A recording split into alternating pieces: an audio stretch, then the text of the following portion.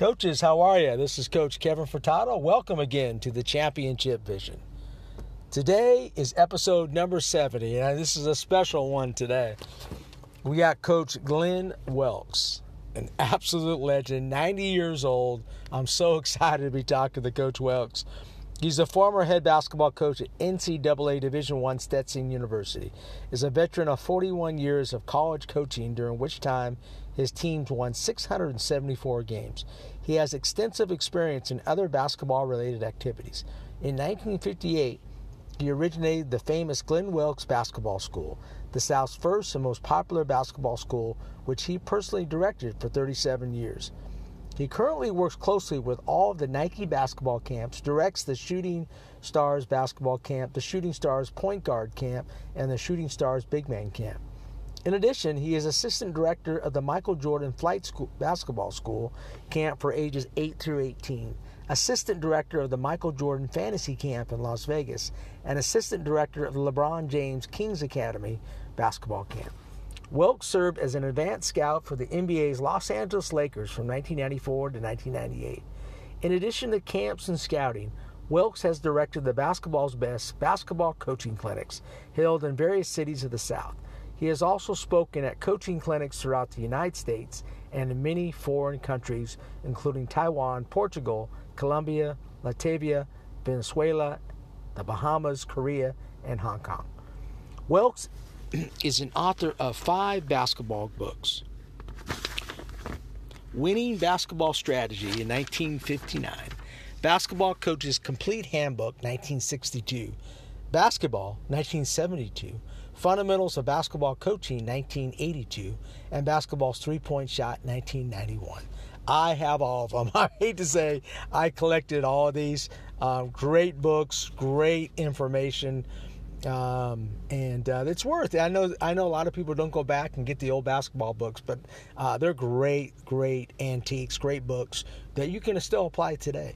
His many basketball accomplishments have earned him the Central Florida Amateur Athletic 2000 Lifetime Achievement Award and selection into the Florida Sports Hall of Fame, the Nike Basketball Coaches Hall of Fame, the Mercer University Sports Hall of Fame, and the Stetson University Sports Hall of Fame. Welks is the site director of the Basketball Best website. Coaches, I think you're absolutely going to love Coach Welks. First of all, how many coaches who have coached from the 1950s and to now, still involved in basketball, at the age of 90, is still quite involved in basketball. This guy is an absolute treasure. I think you're really going to enjoy Coach Welks. So, Coach Welks, welcome to our podcast.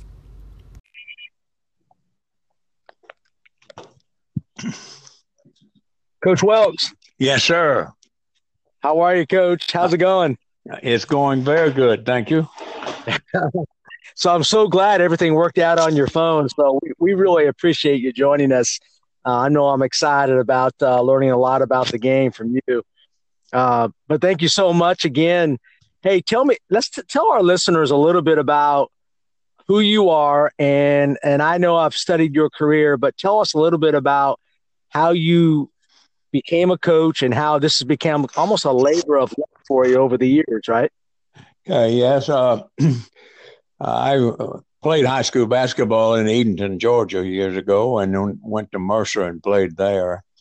And I was given a head junior college job as I graduated at Brewton Parker College in Mount Vernon. So that's the way I got into coaching.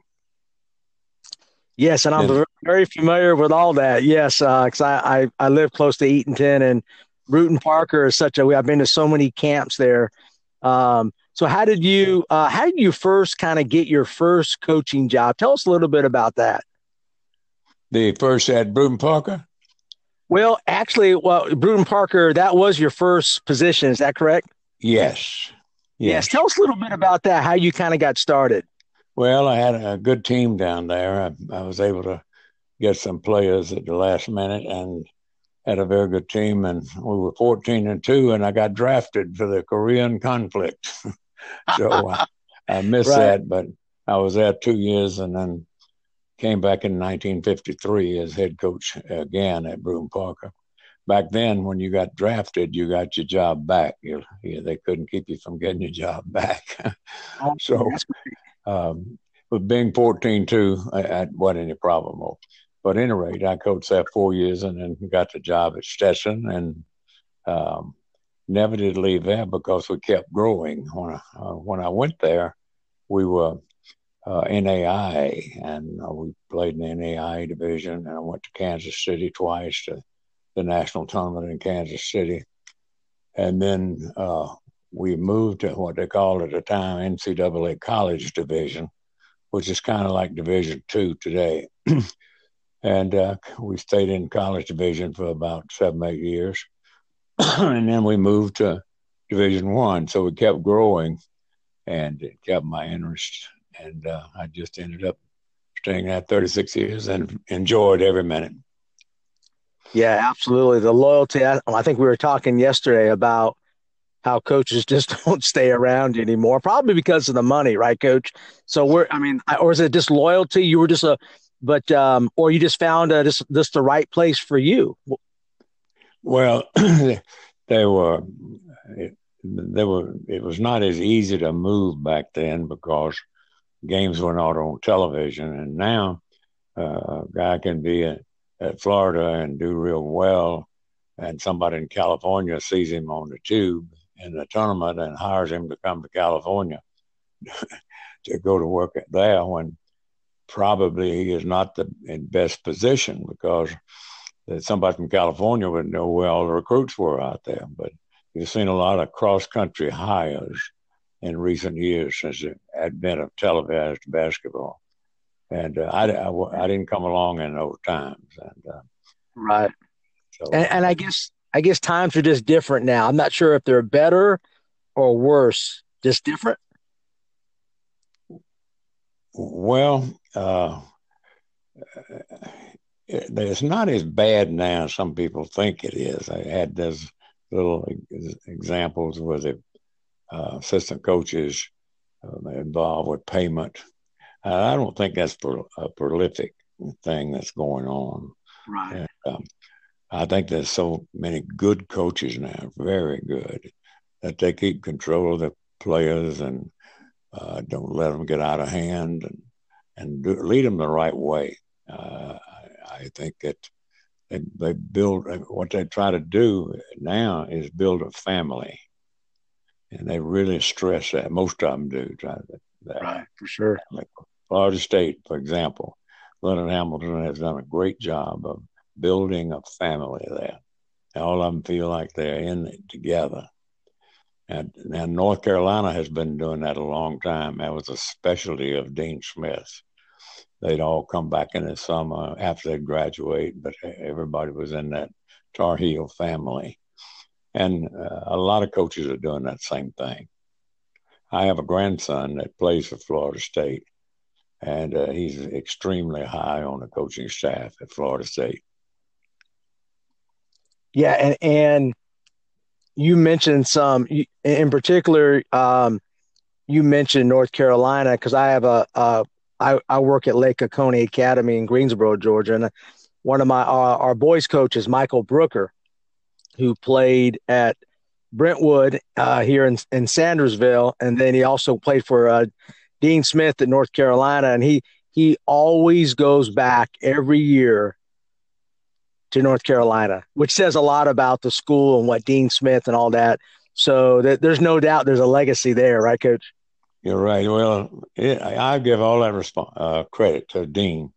He was so good, such a great coach, and he really did a job with making his players feel that they were the North Carolina family. And when you leave, you come back every summer. It's like a reunion every summer. Some schools have a reunion every 5 or 10 years of players. He wanted it every summer. Yeah, they take care of his players. I know he gets, tickets to games and so forth. I mean, they treat their players pretty well. Hey, you're considered the godfather of Florida basketball. Hey, that's a big title right there, Coach. How did you get that, and why you just have that reputation of being the godfather of Florida basketball? I don't know. I don't know who put that title on me, but I assumed they were. See, I was lucky enough to be the first uh, coach in the Deep South as to run a basketball camp. The only one run before we did was a couple in North Carolina, Campbell University. That started one about a year before I did, but from the South Carolina, Georgia, Alabama, Tennessee group, I had the first one. And then I started a coaching clinic in the summer that the high school coaches came to primarily, and we'd have 250 or so coaches coming in every summer to the coaching clinic, and I'd bring uh, coaches from all over the country in to speak in a small town like DeLand. But we brought Red Auerbach in from the Celtics. We brought Adolph Rupp, John Wooden, and Dean Smith, and people like that all came in to speak at our coaching clinic. So I think the fact that I was running these camps every summer, and I did something different. I might run a regular basketball camp, but then I started an elite camp. All of them have elite camps now, but I started an elite camp with the first one. And then we had we'd bring in young players, and then I was the first coach to have in Florida to have a girls basketball camp. So I had that. So I guess that's where the name came from. Yes, and it sounded like you're just the originator of coaching clinics. You have run so many camps, and nowadays the camps are definitely prevalent all over the place. But I'm not sure. We run actually. I would love to have you come out. I actually run a coaching clinic every year at my school, where I get coaches from all high school coaches from all over the country to come out because I love clinics. I grew up going to clinics and listening to great coaches. Do you think coaching clinics are lost and gone, or is that something that coaches, I guess, can get the information online? What's your opinion on coaching clinics now? Well, I think the what's happened to the coaching clinic, that people like Nike took them over and started running the clinics. So actually, when I had 19 years at Stetson, and they thought that everybody would say it was the best in the South, and it was very good. And we done a lot of extra things that they didn't do at a coaching clinic. For example, every night after we get through at 9:30, we had a room reserved at the hotel where everybody could go and eat and drink and just get to know each other and so forth. And on Friday night, we'd take them to the Daytona Beach dog track or the highlight front. They'd have a good time besides learning basketball. They'd have a good time here for the weekend. So I was able to get just about any coach I wanted to come in and speak. And then Medalist company started clinics, and they had a lot of money behind them, and so they would have the coach come in and speak 1 hour and 1 hour and a half, and that'd be it, leave. Well, when I did the clinics, I had my top speakers like John Wooden and Adolph Rupp and Red Auerbach speak 2 hours a day for 3 straight days. That's great. Yeah. And you look back on it now, that was amazing that those guys would do that, but they did. And so it got to be where I would call and get a coach, and they would tell me, well, Medalist says I only have to speak 1 period. So I've got to say, okay, 1 period. So I couldn't hire a lot of people like that. Then I had to hire a lot of the lesser coaches, lesser known coaches. And the coaches didn't want to hear them. They wanted the big shots, what they wanted to hear. And it finally just Medalist kind of ran me out of business at that, combined when Nike started theirs, and they ran Medalist out of business. When Nike was, they'd have, maybe 30, 40 coaches under contract with, say, $100,000. and they'd say, plus you have to speak at 2 clinics. So they'd be assign somebody to have a clinic, and they'd have to go. They'd say, we've got somebody in Atlanta's having a clinic. We want you to go there for the week or for the weekend. And they didn't have to pay them anymore. And the person running the camp, Nike camps, clinics, didn't have to pay them either. And so they got away of a camp like mine and a clinic like mine. Couldn't survive. I couldn't get the speakers to let it survive. But another thing that I think that I probably got a good bit of credit for is I was the first coach in the Georgia, Florida, and Alabama area to start writing books on basketball. Sure. I really Garland Penholster. I don't know if you ever knew Garland. Actually, I know the name. Yeah, because I love the history of the game, and I still have your books, Coach. I shows how much of a basketball junkie I am. So I am very familiar with all your books. Garland, you familiar with Garland Penholster? I am, yes, and I'm trying to. Now, was he known? I think he was known for the 1-2-2 zone. No, right? he was a head coach at Oglethorpe in Atlanta. Okay. And yeah. They were in AI, and that's where I got to know him. And we'd play each other, and I got to know him.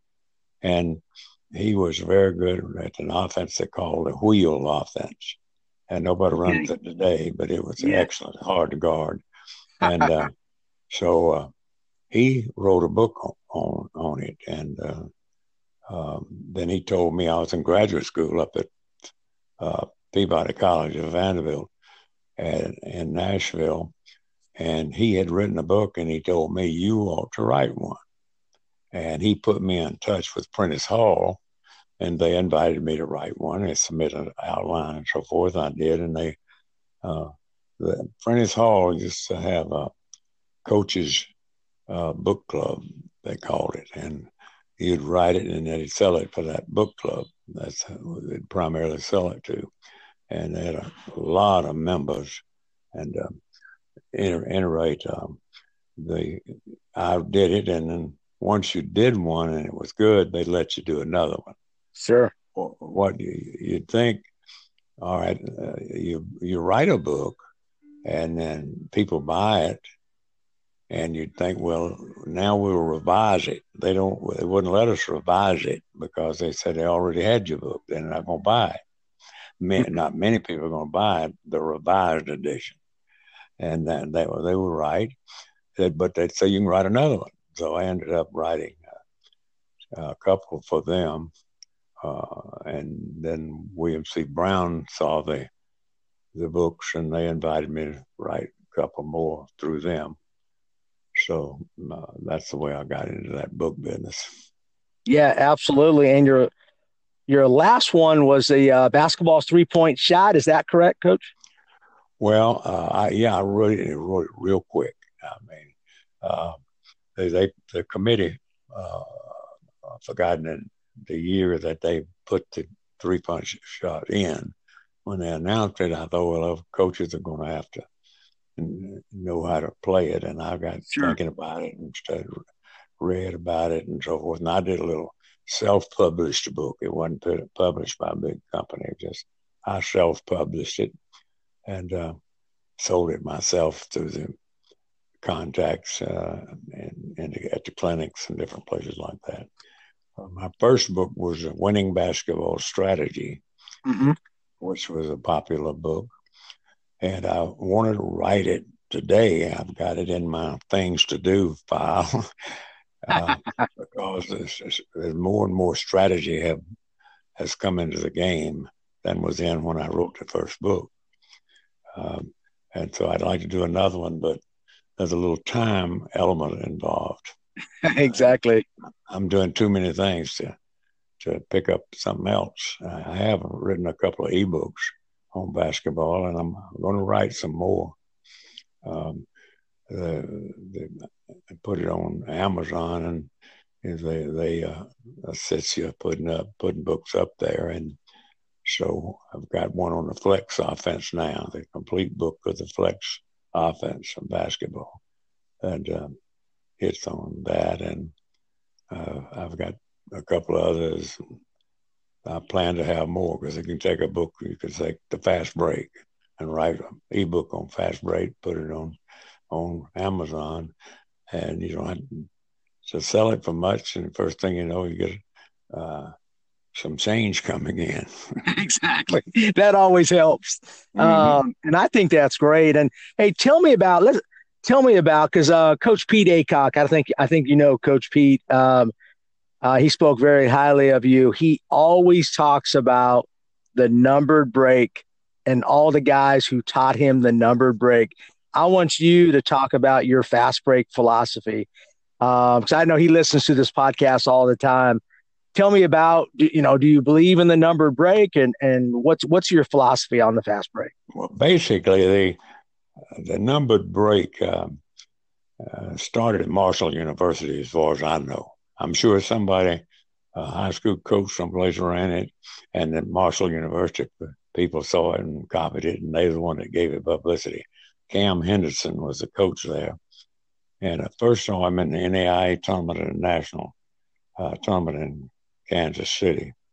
And then when I got really familiar with it was when Sonny Allen started using it at Old Dominion University. And we played him in a South Division college tournament, national tournament in the South Division, and played him the first game at his place. And he was running a numbered break, and none of us really knew it at that time. We talked a little bit about it, but not learning the basics and so forth. Well, he ran the basics, and they killed us with a numbered break. So I got more interested in it then. But it just grew then. After Sonny Allen, I don't know who would be the next one you'd say picked it up. But a number of people use a numbered break. Yeah, absolutely. And we use it ourselves. I think there's different forms of it. I think really based on, because we send our two wide to the corner. We send our three. Some people send their three to the block. We send ours to the line because we shoot a lot of threes. Our post goes opposite alley, weak side, not ball side. Then we also have our trailer, but we really like to push that ball up hard, 1 to 2, hard, really hard. And girls basketball, I think that's a major weapon because girls don't get back on defense. Tell me your belief on what, the lanes, and just give me a little tactic stock here, a little bit on the numbered break. Well, the numbered break, basically, as I knew it, 2 went down the right corner and 3 to the left corner. Right. And 4 or 5, which one was down first, went to the block. And 5 would trail, or 5 would go to the block and 4 would trail. And 1 would always handle the ball coming down the court. And he could kick it ahead to 2 or kick it ahead to 3, or he could wait and hit the trailer coming along. And when he hit the trailer, if the trailer could shoot it, he could shoot it. If they couldn't, they initiated the offense from it right there real quick. And now it's hard with some of the great point guards you have now to run a numbered break because they don't want to give the ball up. Exactly. They want to score.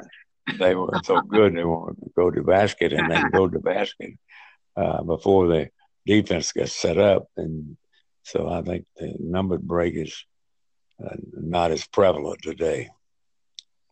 Yeah, absolutely. And I tell you what I love about it. It's simple, and it gives there's specific roles for. Obviously, I want my 2 in the corner, right corner, because that's my best shooter.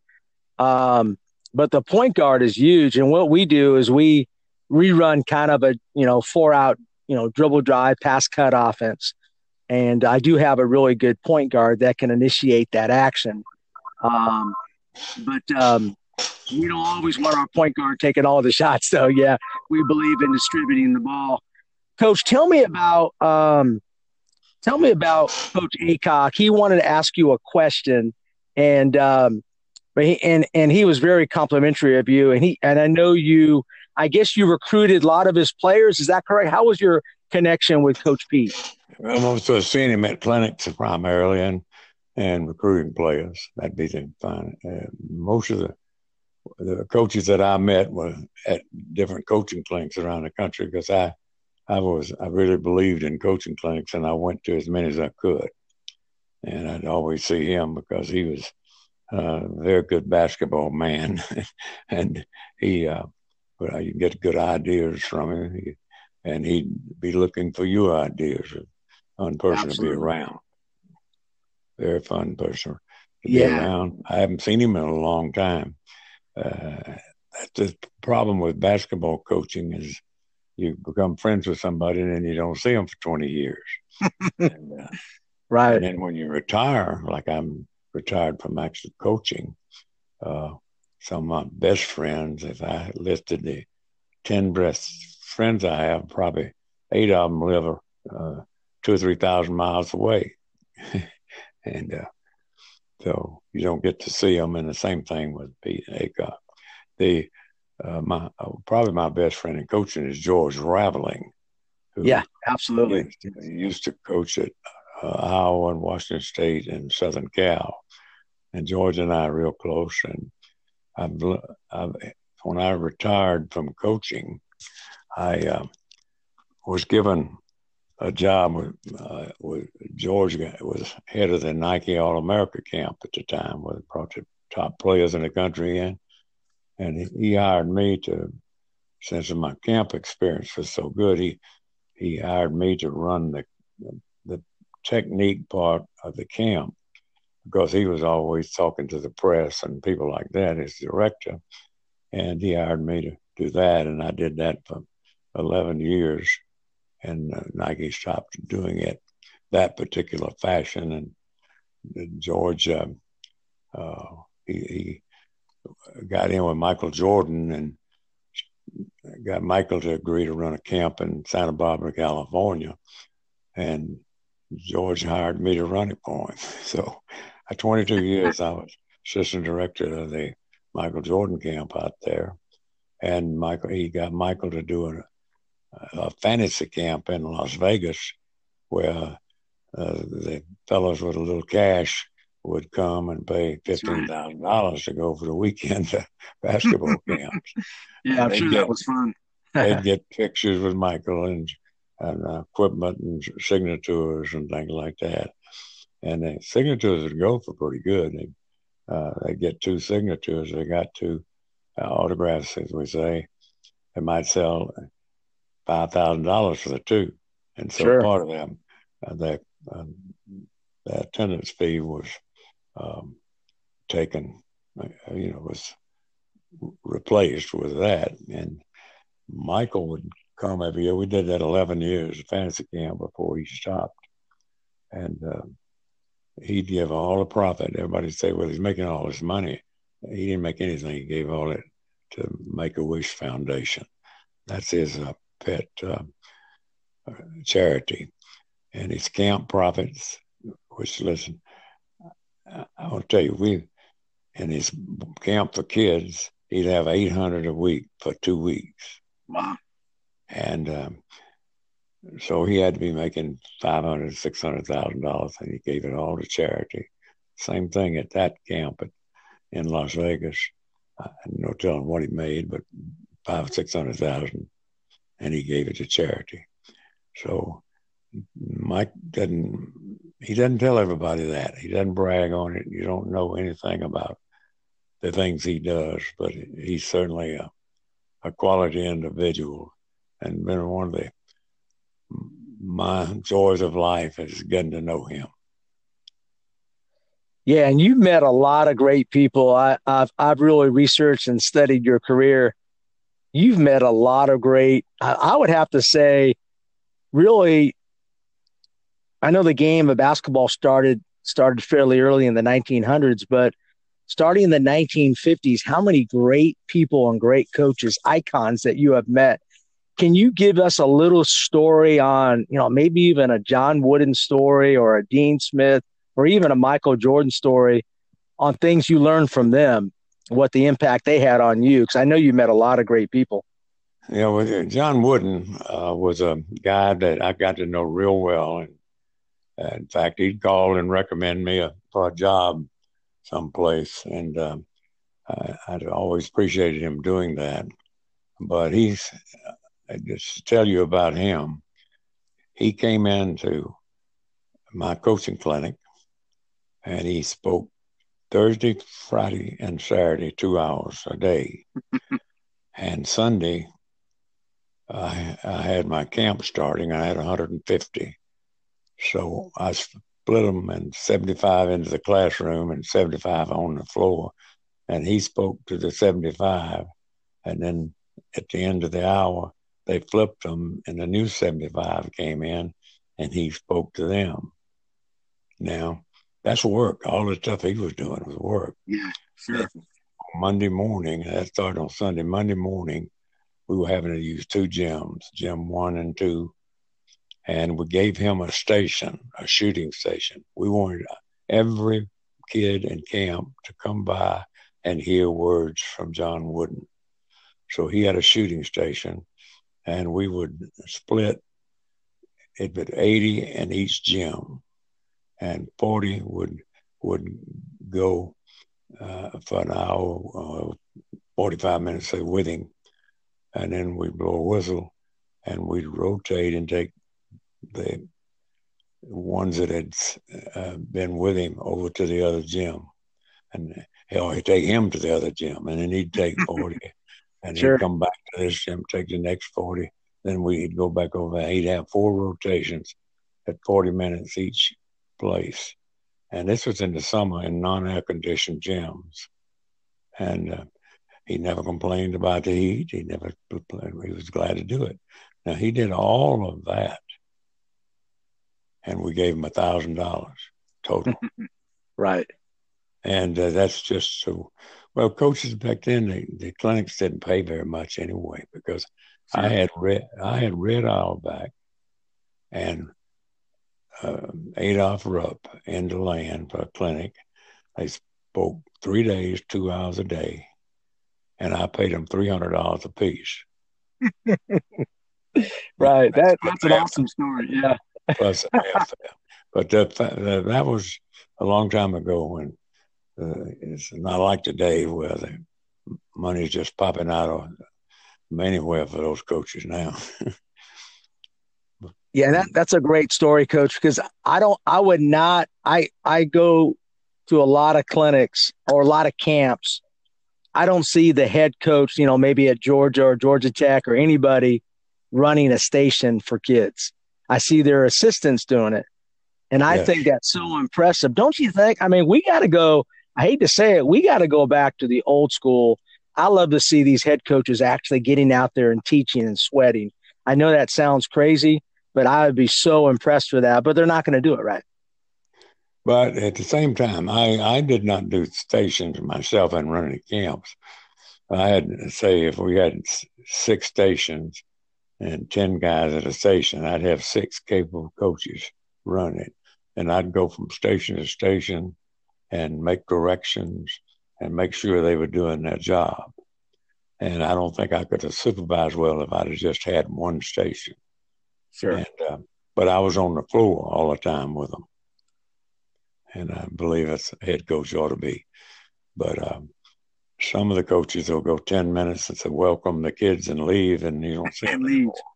I agree. Yeah. That's a pet peeve of mine, Coach. So I just think, I mean, I know you would like to see that and so forth, but it's not going to happen. It's almost like the head college coach now is almost separated from not only from his staff, but from the public almost. Where back in your time, these guys were, I mean, John Wooden sounded from the people that I have spoken with on this podcast. They said he had an open door policy. He would invite him to his house, right? Mm-hmm. I think so. I never did go, and that's one of my regrets.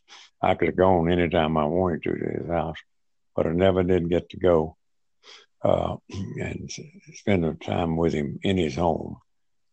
When he spoke for me, we got a ring, but I'm not. That's okay. All Right, I got it off. right, no problem. But anyway, he came here to speak, and I had to drive him. My wife and I had to drive him to Orlando to the airport, and it was raining, and he was in the back seat. And all the way, he quoted poetry to us. That's awesome. I don't know if you knew, but he was a big hobby of his was poetry. Absolutely. Yes. So he would quote, and we were just enthralled with him talking in the back seat of my little car.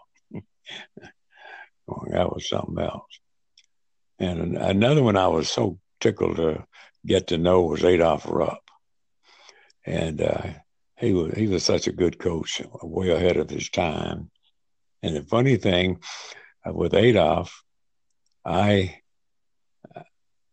wrote him a letter when I was a 16-year-old at Edenton High School, and I'd averaged 16 points a game. Now, I thought that was a big deal.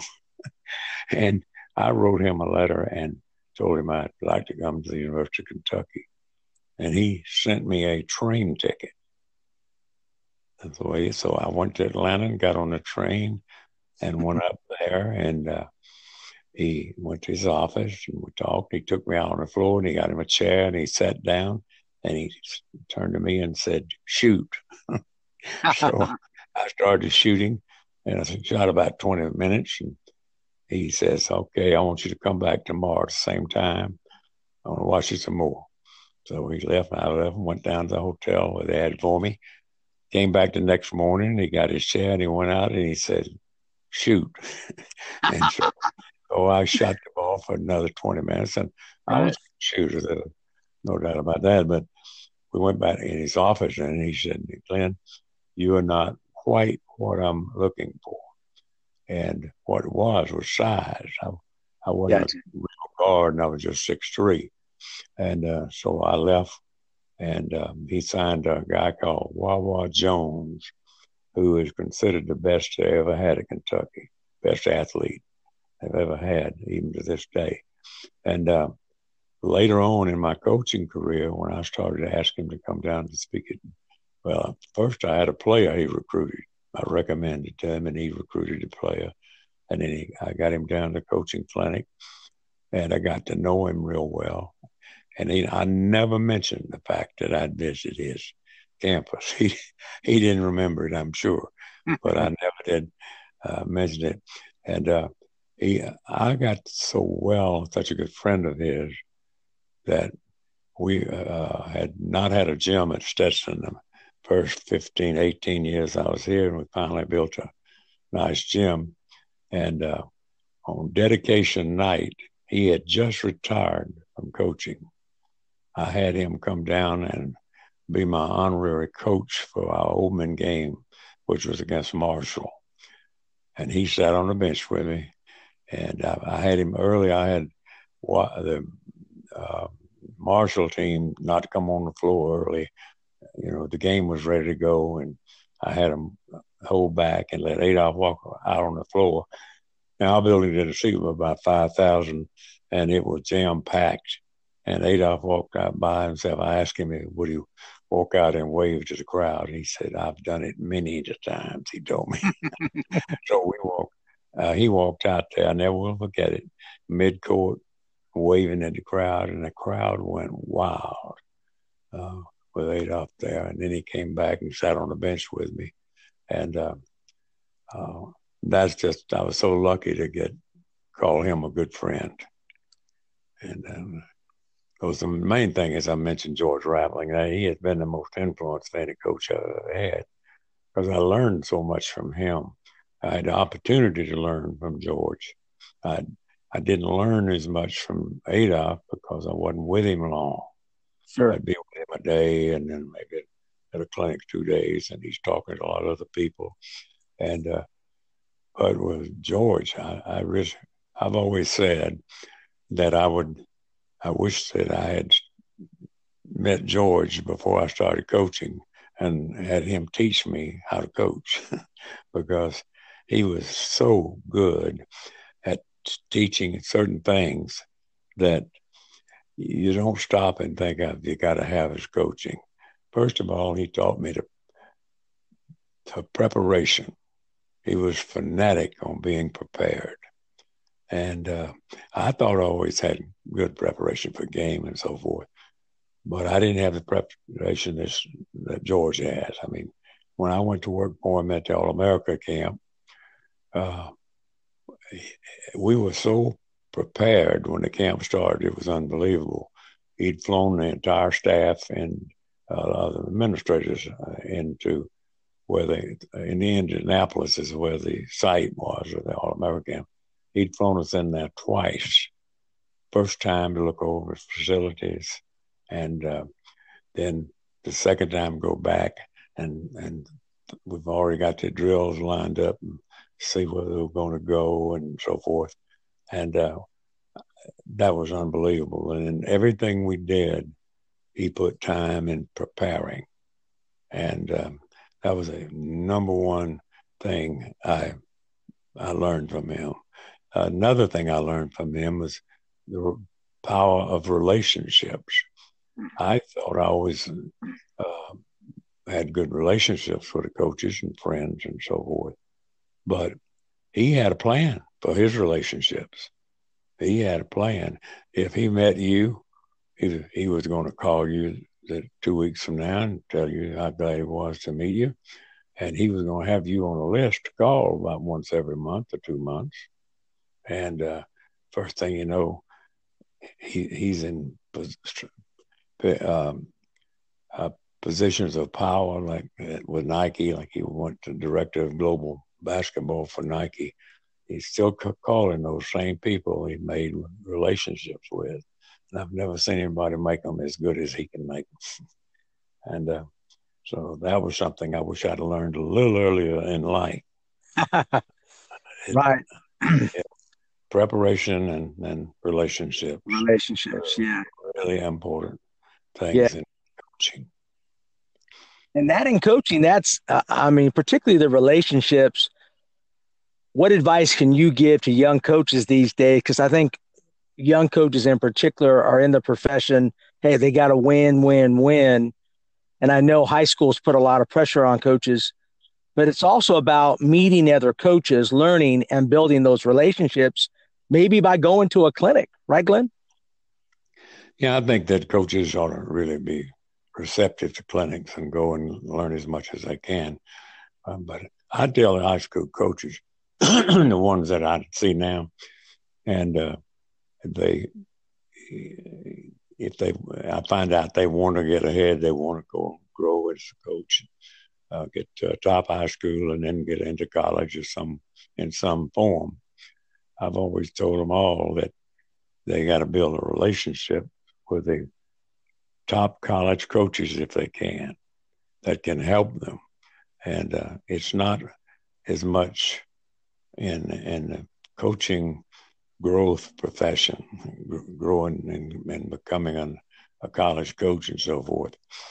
It's not what you know, it's who you know. And so I'd say to a coach now, if you want to be a college coach, make sure you call up or you write a letter to Billy Donovan at Florida. He's no longer at Florida, but just using it as an example. Write a letter and ask him to let you work his camp. And you get a camp, he gives you a job. You make sure you go in and you do the best job of anybody in the camp. I'm talking about enthusiasm and things like that, not knowledge, because a young coach is not going to know as much as an older coach. But and that coach sees your work, and then you go home and you write him a note and you say, "Thanks for letting me work your camp. I learned a great deal and look forward to doing it again." And I said, he knows, and you've written him, and you're Joe Doe, and all of a sudden you become Bill Smith, your real name. And then go back and his team beats Kentucky. So you write him a letter, a little note, and say, "Coach Donovan, I was excited last night to watch your game with Kentucky, and he did a great job coaching it, and I'm happy for you. Now he really knows who you are. It's getting that way, and you go back, and the first thing you know, when they develop, and they're not doing this with just one coach. They're working a camp at Florida, and they're working a camp at Florida State, and they're working a camp at University of South Florida. I'm speaking geographically now. Sure. Schools right around them. And the first thing you know, you've developed a friendship with Billy Donovan, and as a junior college opens in your area, and you call Billy Donovan, and so Bill Smith is on the phone, and he knows who you are. So he answers your phone, and you say, Coach, would you mind recommending me for the junior college job in such and such? And they'll all inevitably say, yes, I'll be glad to. And he picks up the phone and calls you, and the first thing you know, you get the job at the junior college that you would not have gotten had you not gotten where people knew you. And it's hard to get jobs unless you get somebody that can help you. And resumes don't get you job. It's connections, right, Coach? Right. Just going out and meeting people. But that's great advice. I'm telling you, that is super advice. Because you can't sit back. You got to grind it out. You got to get out. You got to work. You got to show people what you know, but you also got to connect with the right people. That's great advice. Hey, tell me about your days at Mercer. I was very fortunate to coach with a guy named Richard Reed from Mercer. Do you know Richard? Oh, I know Richard well. He was tell me some stories about your days at Mercer and Coach Reed. Well, I wasn't there with him. He was there 10 years after I was. Okay. I just would go see him play, and I knew he was a good player. So I didn't have any stories I could tell you about that. Right. My days at Mercer were very enjoyable to me. First of all, my first coaching job was at Mercer. I went there as a 16-year-old freshman. When I went to college, I went to high school in Georgia. They did not have 12 grades. We had 11 grades in the 1940s. And so I graduated at 16, and I went to Mercer, and they had dropped basketball because of World War II. And the year I went there was 1945 and 46, and they had no basketball team. So I loved basketball. I'd been just enjoying playing at Edenton. So I organized a Mercer freshman. I called it Mercer freshman. And I got 6, 7, 8 guys that liked to play in the gym, and we'd go to, and I was kind of the coach. And I end up scheduling games. I got a couple of junior college games, and they had a city league in Macon that we would play the men's team. And the high school was big in Macon at the time, and the men's league would play the prelim to the high school game. So we'd go down and play those preliminary games against the older guys in the city, and it was quite an experience. Now the next year they put basketball back in, and I was a lot better ready to play by going against those adult men that year. I was then a 17-year-old, and I went out for the team, and I made it. I was only a freshman on the starting lineup my freshman year. So I ended up playing 4 years then of varsity basketball, where I'd already played one with that supposedly Mercer freshman team. But it wasn't an official team, so it didn't count your eligibility. Okay. So I played 4 more. That's one of the things that I did. And it came along my senior year. I deliberately, as a junior, I could have graduated, but I had another eligibility. So I didn't take the courses to let me graduate. And I went back the next year, which was my 5th year. I went back, And I didn't have to go to the fall quarter. We were on a quarter system. I didn't have to go because I didn't have to take any classes, but I went and stayed in the dorm and practiced every day. And the basketball schedule started before I enrolled for the 1 1/4.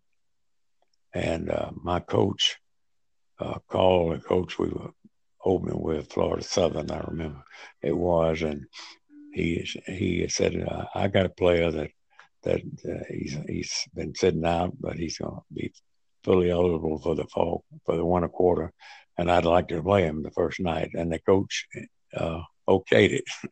So I played 1 or 2 games for Mercer, not being in school. That was, and I said, well, as I remember, I had about 25 that night. I guess that coach agreed to let me play, and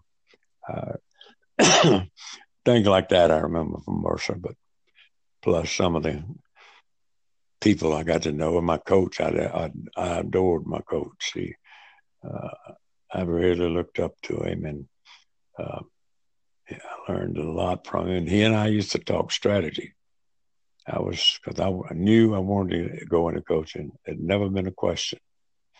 And I had already started reading coaching journals when I was 16 and 17 years old. And I really was fortunate to build a relationship with my college coach that was really meaningful to me.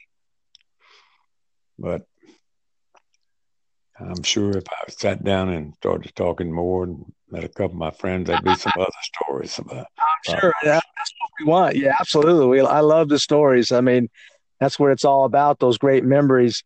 So you knew that coaching was going to be in your plans. When I talk to coaches that have coached a long time, they kind of knew. It's funny how they just have that mindset that one day they're going to be a coach. Tell us a little bit about that, how you kind of knew that you were going to be a coach. Well, as soon as I graduated from high school, that's what I wanted to be. Okay. There never was any doubt what I wanted to be. And like when I went as a coach to Mercer freshman, it was in my blood, and that was what I had. And all through my playing days, I was hopeful I'd make the NBA, but it didn't work out. I played real well, and I got drafted by the NBA, but I didn't get a no-cut contract, and I was at the same time I could sign a contract with them. The junior college offered me the head job, and I was 21. So that just kept me right there in coaching by taking a junior college job. It wouldn't have done me any good if I got drafted. I had to go with the team. I was drafted by Syracuse. Okay. Which I believe now it's Philadelphia. They moved from Syracuse. I believe it was to Philadelphia. But I was drafted by Syracuse, and I was drafted by the Army in January. Now, I had a 3-month deferment because I was coaching in a school, but I wouldn't have gotten that deferment if I'd have gone straight to Syracuse. So if I'd have gone to Syracuse about 1st October, I'd have got drafted into the Army anyway, so it would have been difficult. And then I'd arranged for 2 years after I was in Korea, 2 years. I was in Korea. I'd arranged, they gave me a tryout scheduled for like February the 1st when I got out of the Army. I could come to Syracuse for a tryout. And in the Army, they have what they call PMOS numbers, and that's primary military occupation specialist. So I had a particular MOS that I worked in the G1 division and intelligence division. And so I was getting out of February 1st, and they couldn't find, they hadn't drafted a replacement in my PMOS, and they said I couldn't go.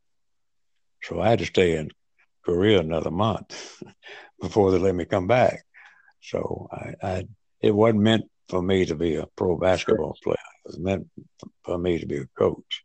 As soon as I got back into Macon, the state tournament was on, and I went to the state tournament, and I met a principal from South Georgia that wanted me to come help him coach.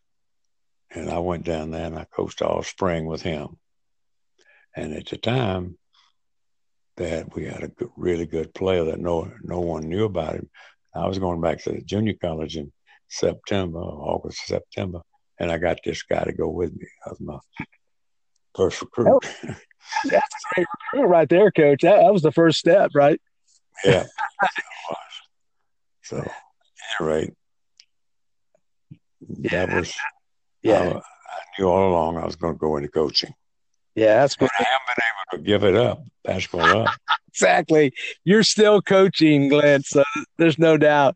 Let's talk about your longevity, though. I mean, it's unbelievable. I envy you because I would love to have your longevity and your ability to be around and impact the game for as long as you have.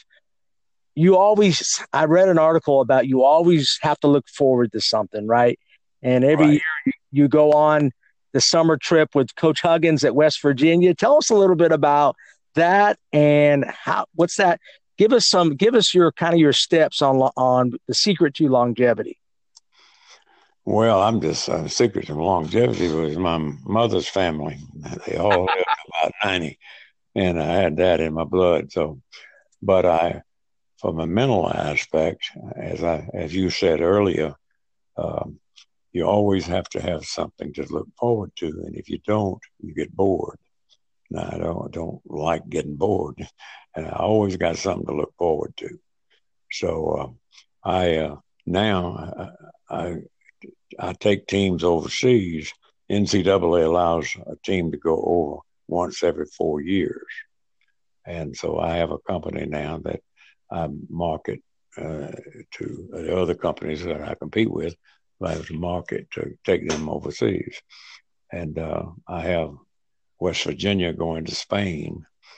And I might be a little old to go to Spain, but I wouldn't miss it of being with Bob Huggins for 10 days. Yes. Because he's quite a character in coaching. He's an excellent coach.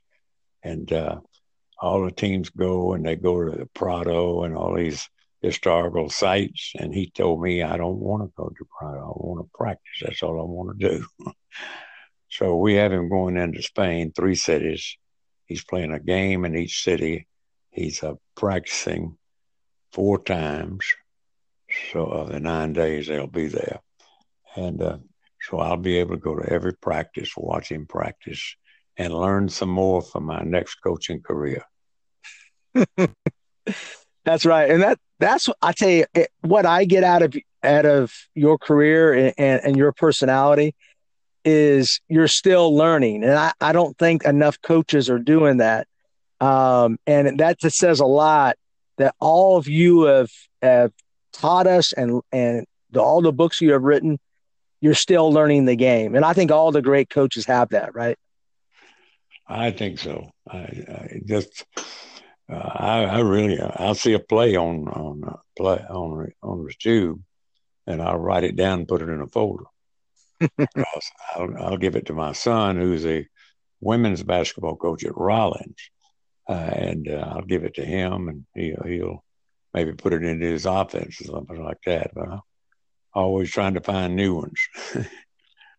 Yeah, absolutely. And I want to get your son on the podcast. So I got to make sure I get the contact information to have you guys back to back. I think that'd be really a treat for all the listeners out there. My last question is, you are trying to write your next book. I think it's the 131 zone. You're trying to do. What's your next? I probably will do the 131 because I wrote one as myself and self-published one, and it was like 12, 14 pages long, and diagrams, all it was. And I'd give it out at clinics and so forth. And it's already done, and I'd just doctor it up some and make about a 30-page booklet out of it. I'm probably going to do that one first, but I got a list of ebooks I want to do, and one of them is my redo the strategy book, but that takes a lot to do that. There's a lot of strategy now that wasn't in the game in 1950. Right. And give me one thing that you see strategically. For example, I use the 3-point shot with my girls program a lot. I think that's a valuable weapon for us. I got all small players. We're quick, and I love the 3-point shot. Tell me one key strategical thing that you would add to your book. Well, right offhand, it's changed a little bit. I can tell you what I would do as a coach, not necessarily strategy. Okay. If I was going back into coaching, I would spend more time on footwork than I ever did before, because I think football work is the number one key to becoming a basketball player. Sure. And, so many coaches don't work on various football. They'll do a drill maybe, but they don't make the correction. I learned later in my coaching career, I had a guard walk 11 times one night. It's called walking on him early in the season. And I went back and analyzed it. And he walked 11 times because I had let him get away with walking in practice. And so we started working with him. And when he'd walk in practice, we'd make sure we called walking. And I go to a good many practices now, and rarely do I see a coach call walking on their players. That's a great point. And I think it's important. I saw a college practice a few days ago, and I saw the guys out there working and shooting and driving and so forth. And I couldn't believe how many of them were ending up walking, and they didn't call it. And if you don't call it walking in practice and they walk in a game, you can't holler at the player for walking. It's your fault. It's a coach's fault. Yeah, you're right. Coach's fault. Coach's fault. Yes.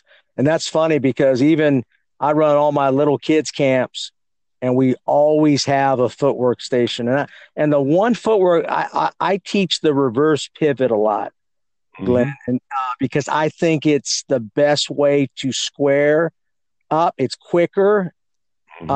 But man, kids, that's hard to teach because kids don't go home and practice that. So tell me about your philosophy on pivoting before we go here. I believe in the reverse pivot, square up. What's your philosophy? Well, I've never done it a lot. I've done reverse pivot a lot, but I haven't never taught it to get it ready to shoot. And I don't know. I see a lot of teams doing it now, and I'm kind of leaning toward that being the best thing. I always stepped into it, pivot into the defender. Sure. Back up, I'm trying to do that. But the reverse is real quick. There's no question about it. But it has to be worked on. I love that what you said. Coaches have to either punish or penalize, right, very quickly that mistake and teach. Well, I don't think it's one that you have to penalize necessarily. I just think when he walks, you got to tell him he walked and show him why he walked. He won't understand. Right. Players, you watch them in the games, and they get walking called on them. And they look at the coach and the referee, so they can tell by the expression on their face they didn't think they walked. Sure. And most of the time I said they did walk, and they don't know it. So you got to make sure you communicate to the player why they called walking on him. What was he doing with his feet that he shouldn't have been doing with his feet? Yeah, and that's just teaching the details, right, Coach? Right. And John Chaney, you remember John Chaney used to coach at Temple? He was one of the excellent coaches in the country. when he'd go on a coaching clinic, he came to me and did my clinic. He wanted to talk. The first thing he wanted to talk on was reducing turnovers. Yeah, sure. And he would stress for about 30 minutes the different ways kids walk and how you reduce your turnovers when you eliminate walking in your offense. Yeah, that's so true. Yes. And yeah, he was one of the best at limiting turnovers. I have so much material on what he did, and that he didn't focus on a lot, did he, Coach? He focused on some basic stuff, but they executed well at Temple, didn't they? Yeah, they were very basic. He did was a very good matchup zone, and nobody could solve his matchup zone. Absolutely. Really good. Coach, hey, I sure appreciate you coming on. I'm sure the listeners are going to definitely try to contact you. I just think you're a true visionary of the game on that, and I really appreciate you taking the time out. I run a clinic every year out here in Greensboro, Georgia, and I would love to have you come out. Matter of fact, I'll send you some information. I would love to have you come out and visit. Matter of fact, we can get a place out here on the lake for you to stay, because I just think you're just a true treasure of the game, and I love to have you come out and just I appreciate you connecting with us. Well, I enjoyed it. I appreciate you inviting me to talk on this podcast. It's I commend you for doing it, because it certainly will be helpful to a lot of coaches. It sure will. Yeah. Thank you for sharing with us, Coach, and I appreciate it. And continue to look forward to things, right, Coach? I'll try to do that. Okay. Coach Fox, thank you. Thank you so much. Bye-bye. All right, bye now.